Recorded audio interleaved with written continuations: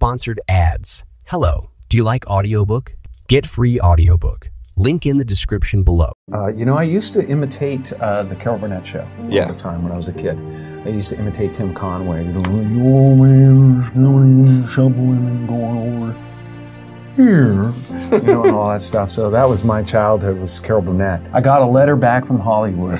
It was like the greatest day of my life. That's incredible. Everything went into slow motion.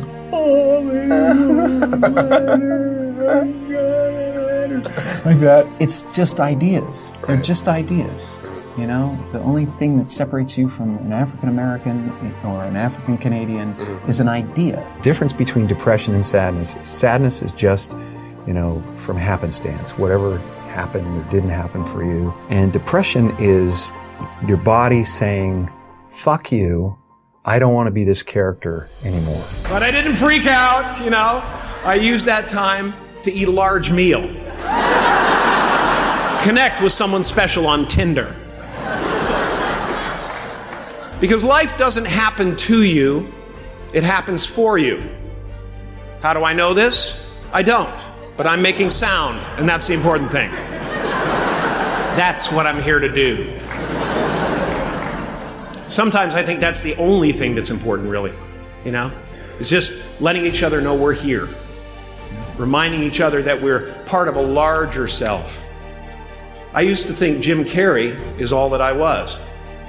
Just a flickering light, a dancing shadow, the great nothing masquerading as something you can name. Seeking shelter in caves and foxholes dug out hastily, an archer searching for his target in the mirror, wounded only by my own arrows, begging to be enslaved, pleading for my chains, blinded by longing and tripping over paradise. I cannot be contained because I'm the container. You can't contain the container, man.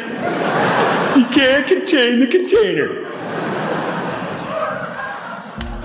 I used to believe that who I was ended at the edge of my skin. That I had been given this little vehicle called a body from which to experience creation. And though I couldn't have asked for a sportier model, it was, after all, a loaner and would have to be returned. Then I learned that everything outside the vehicle was part of me too. And now I drive a convertible. It does allow you to separate who you truly are and what's real from the stories that run through your head. You have given them the ability to walk behind the mind's elaborate set decoration and to see that there's a huge difference between a dog that is going to eat you in your mind and an actual dog that is going to eat you. You are the vanguard of knowledge and consciousness, a new wave in a vast ocean of possibilities. On the other side of that door, there's a world starving for new ideas, new leadership. I've been out there for 30 years. She's a wildcat. Oh, she'll rub up against your leg and purr until you pick her up and start petting her, and then out of nowhere she'll swat you in the face. It can be rough out there, but that's okay, because there's soft serve ice cream with sprinkles. I guess that's what I'm really trying to say here today. Sometimes it's okay to eat your feelings. Now, fear is going to be a player in your life, but you get to decide how much. You can spend your whole life imagining ghosts, worrying about the pathway to the future, but all there will ever be is what's happening here, and the decisions we make in this moment, which are based in either love or fear. So many of us choose our path out of fear disguised as practicality. What we really want seems impossibly out of reach and ridiculous to expect, so we never dare to ask the universe for it. I'm saying I'm the proof that you can ask the universe for it. My father could have been a great comedian, but he didn't believe that that was possible for him. And so he made a conservative choice. Instead, he got a safe job as an accountant. And when I was 12 years old, he was let go from that safe job. And our family had to do whatever we could to survive. I learned many great lessons from my father, not the least of which was that you can fail at what you don't want. So you might as well take a chance on doing what you love. I watched the effect of my father's love and humor and how it altered the world around me. And I thought, that's something to do. That's something worth my time. It wasn't long before I started acting up. People would come over to the house and they'd be greeted by a 7-year-old throwing himself down a large flight of stairs. They would say, "What happened?" And I would say, "I don't know. Let's check the replay." I'd go back to the top of the stairs and come back down in slow motion.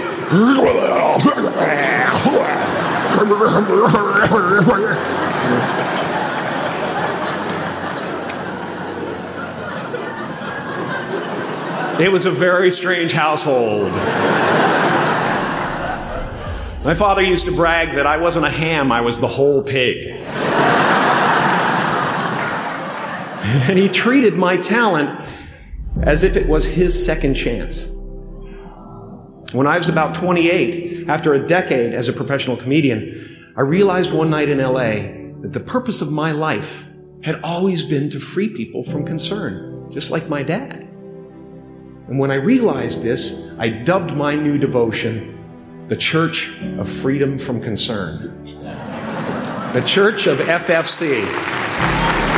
You guys are so ahead of the game. You already know who you are.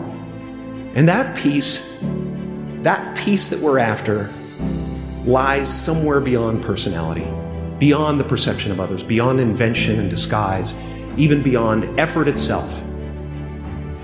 You can join the game, fight the wars, play with form all you want, but to find real peace, you have to let the armor go.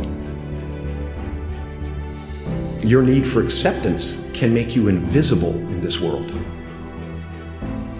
Don't let anything stand in the way of the light that shines through this form. Risk being seen in all of your glory. It's not big enough. This painting is big for a reason. It's called high visibility. It's about picking up the light and daring to be seen. Here's the tricky part. Everyone is attracted to the light. The party host up at the top, who thinks unconsciousness is bliss and is always offering to drink from the bottles that empty you. Misery below her, despises the light, can't stand when you're doing well, wishes you nothing but the worst. The Queen of Diamonds, under him, needs a king to build her house of cards. And the hollow one down bottom there will cling to your leg and say, "Please don't leave me behind, for I have abandoned myself."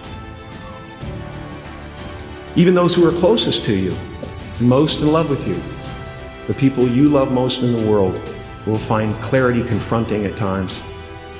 This painting took me thousands of hours to complete. And when I was finished, thank you, thousands of hours, yes. I'll never get them back. I've often said that I wished people could realize all their dreams and wealth and fame, and so that they could see that it's not where you're going to find your sense of completion.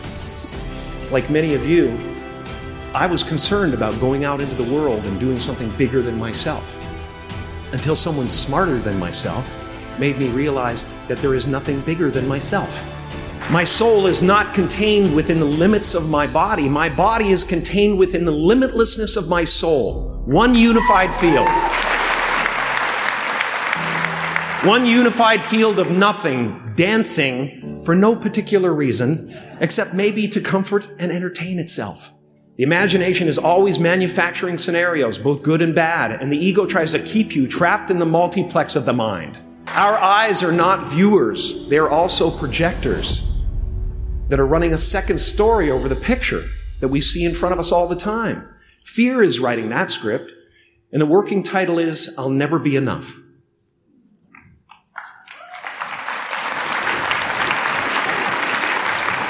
And you're going to look at a person like me and say, "How could we ever hope to reach those kind of heights, Jim? How can we make a painting that's too big for our home?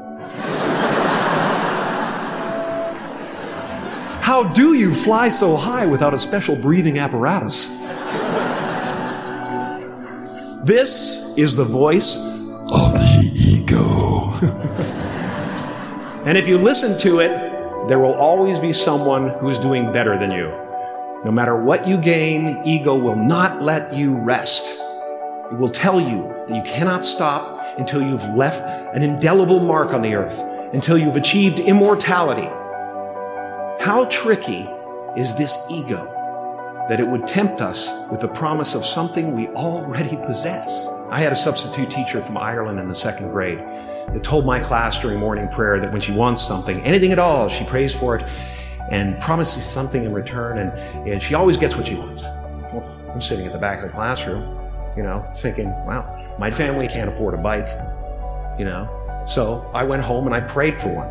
And I promised I would recite the rosary every night in exchange. Broke that promise. But 2 weeks later, I got home from school to find a brand new Mustang bike with a banana seat and Easy Rider handlebars. Yeah. From fool to cool.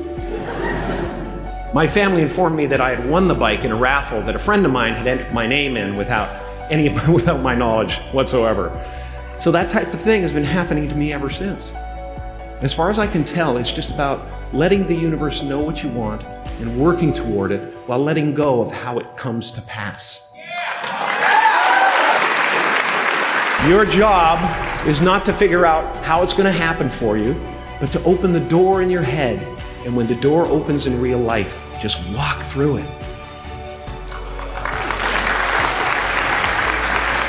And don't worry if you miss your cue, because there's always doors opening. They keep opening.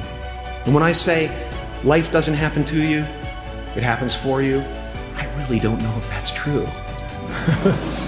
I'm just making a conscious choice to perceive challenges as something beneficial so that I can deal with them in the most productive way.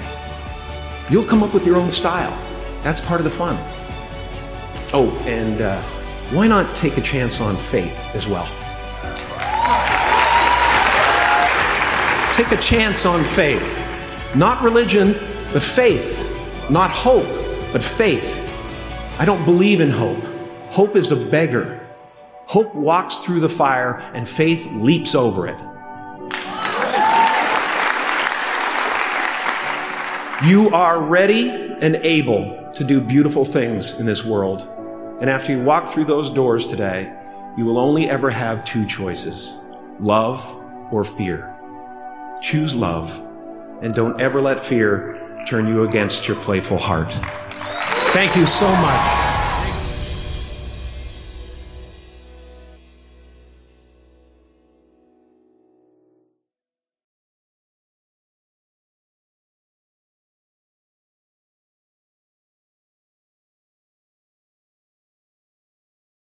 Sponsored ads. Hello, do you like audiobook?